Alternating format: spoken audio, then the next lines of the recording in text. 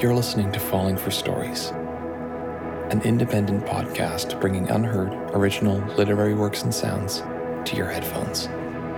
This episode includes subject matter that may not be suitable for everyone. If you're uncomfortable with themes of drug use and violence, this episode may not be for you. Today we'll be revisiting the world from our last episode, so be sure to jump back and listen to part 1 if you haven't already. This is part 2 of Pedestrian Monsters by Josh Ackerman.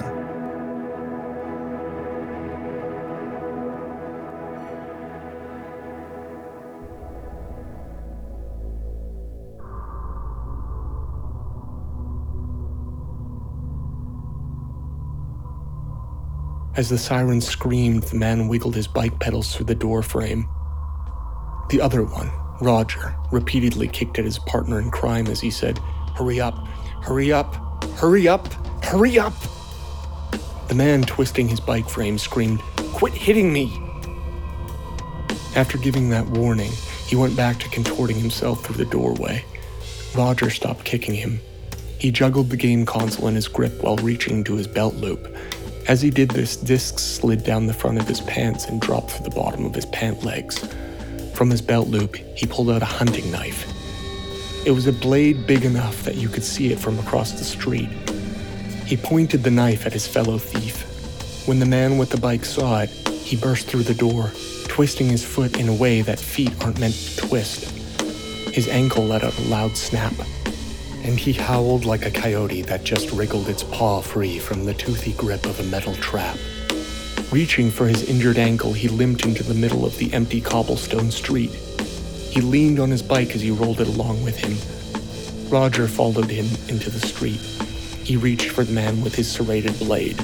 The man rolled his bike into the moonlight, and I could see more of him.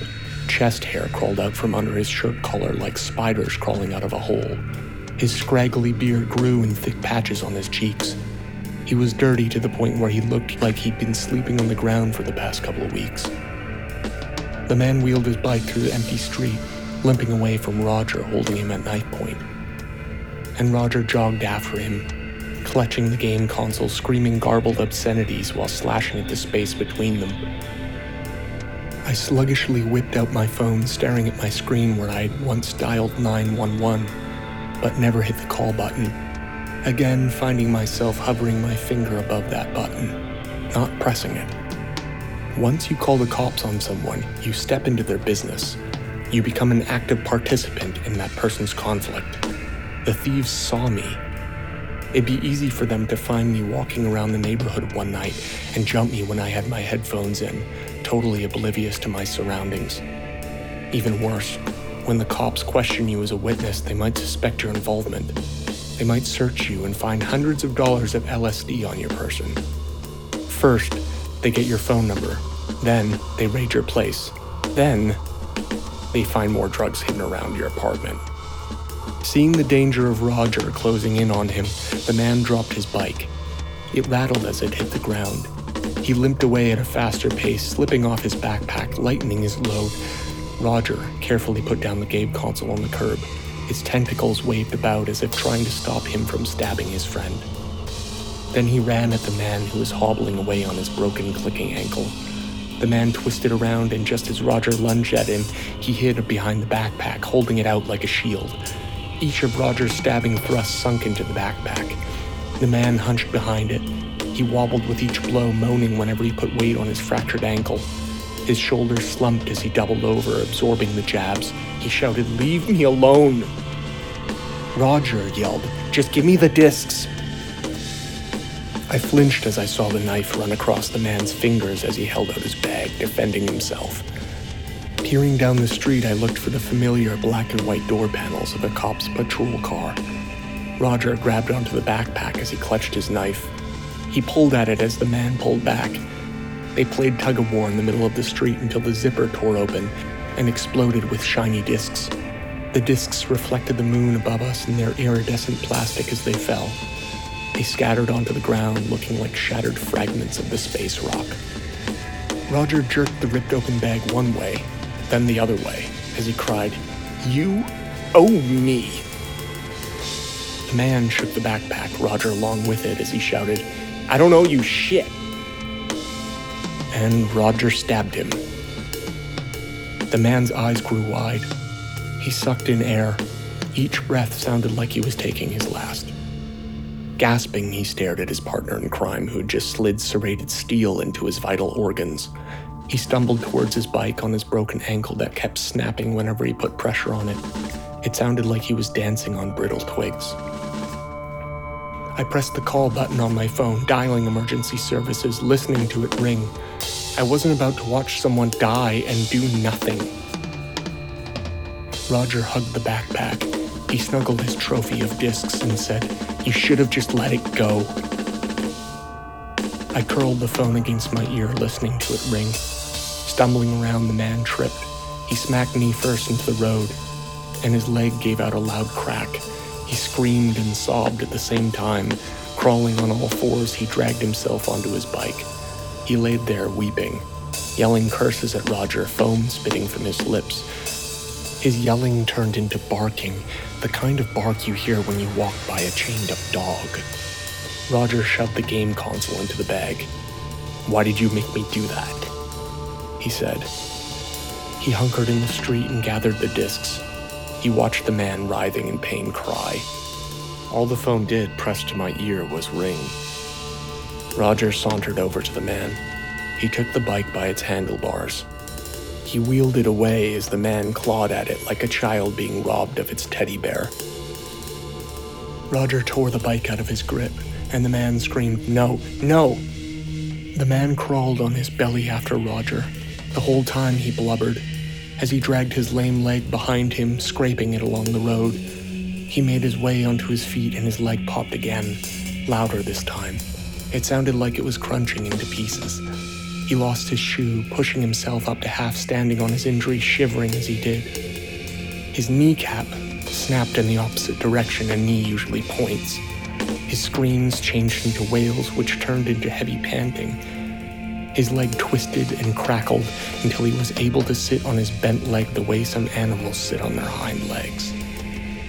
I was watching a man transform into an animal you might see out of the corner of your eye during a nature walk. It was dark outside, but I could see his bare foot, its knuckles snapping into the shape of a paw.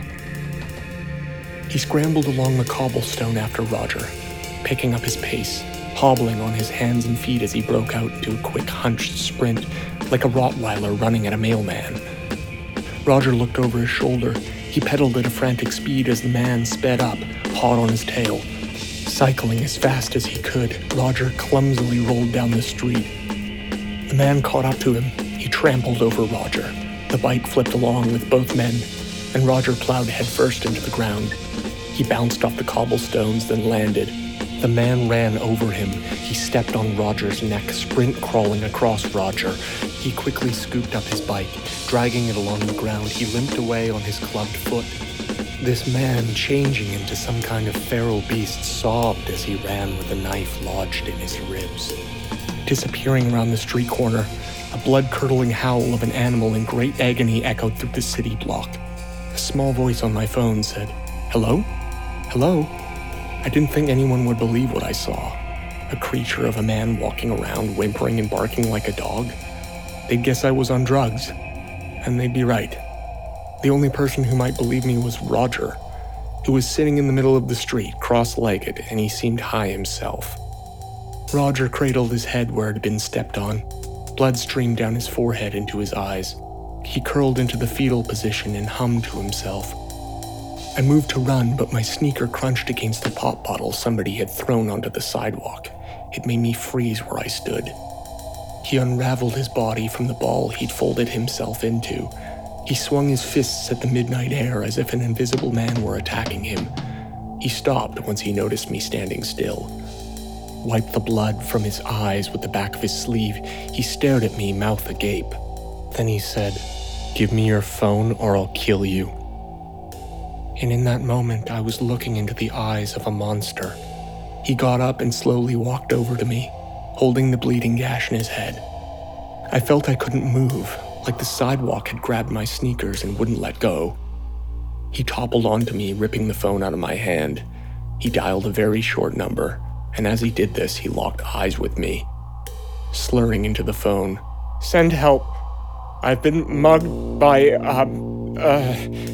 a dog man." He cried to the operator as if he'd been the one who'd been jumped by a knife-wielding assailant. Laughter caught in my throat. I couldn't stop smiling at the irony of it all. A tiny voice in my phone said, "I can hear you. Are you there?" The voice of the 911 operator. Emergency services were already on their way. I could hear the sirens. Roger spat at me. He said, "What are you looking at?" He squinted at the harsh glowing phone light through the blood pooling in the corner of his eyes. I could smell the iron in his blood. I stood in the building nook frozen. I felt that strong gut feeling you get when you just want to run away. Roger stared me down. He repeated himself, slurring, "What are you looking at?" Running away, I looked back at him, leaning against a brick wall, bawling his eyes out as he talked into my phone at the 911 operator. I didn't stop fleeing until I reached the harsh light of a 24-hour cafe. When I clambered into the cafe, I slumped into a booth. That's when I felt something wet against my leg in the spot where I'd kept the sheets of LSD. The sheets had unraveled from their tinfoil wrapping. They'd been rubbing against me through the sweat-drenched lining in my jeans pocket the whole time. I was so high I couldn't sleep that night. I just laid in bed, my eyes fluttering for hours on end. I couldn't shut them without my eyelashes flapping like insects' wings. These days, whenever I walk home late at night and I see any amount of violence, I just call 911. I jog towards the fluorescent lights of an all-night cafe or a convenience store, and I use their phone. I let the people armed with shotguns, bullet-resistant vests, and squad cars visit the danger for what it is, because I don't want to be the one who gets stabbed or bit or trampled, and I don't want anyone else to be either.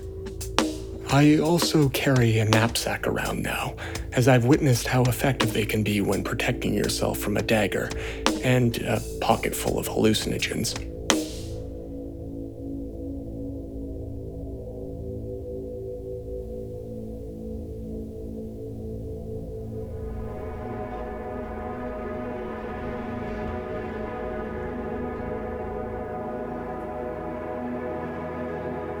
If you listen closely, you may have noticed just how similar we are to those we don't outright understand.